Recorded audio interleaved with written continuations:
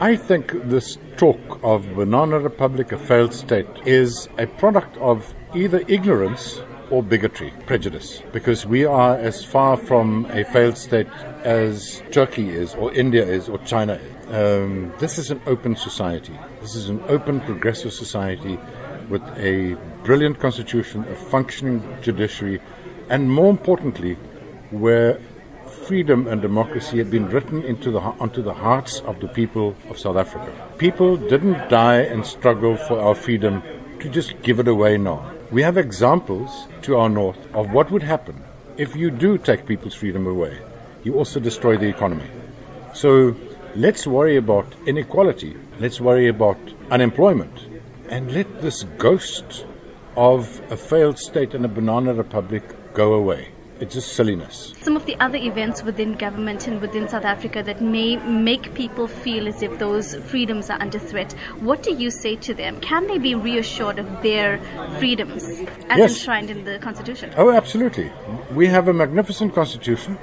People keep on saying this is the Constitution that guarantees white property ownership. That's one tiny sentence out of a Constitution. The rest of the Constitution says we promise dignity to all people. We promise clean water, good education, housing, health. We need to apply that Constitution and forget about that one little element. And what we've seen in the last few weeks and months in this country, if you have a perception that government or somebody in the state is trampling on your rights, you have a lobby group to go to, some civil society organization, or you go straight to court. And government has been taken to the Constitutional Court many times in the last 5 years, and they've always lost. And so our Constitutional Court is standing there as a beacon of independence. Our judiciary is functioning. Our civil society is functioning. Let's just look at local government elections. And when you talk about, those, and perhaps it's ignorance, like you're saying, who would say, listen, the ANC has now been in power with every election from democracy, and perhaps our strengths can become our weaknesses. I think the 2016 elections will be an important date for South Africa because the political temperature is very high. The ANC is not so safe as they used to be. So suddenly we're on the verge of having a new style of politics, maybe a coalition politics, because they could lose a couple of metros, and then we'll have to have a coalition of parties, and that is a good thing. It's a good thing that we realign our political forces.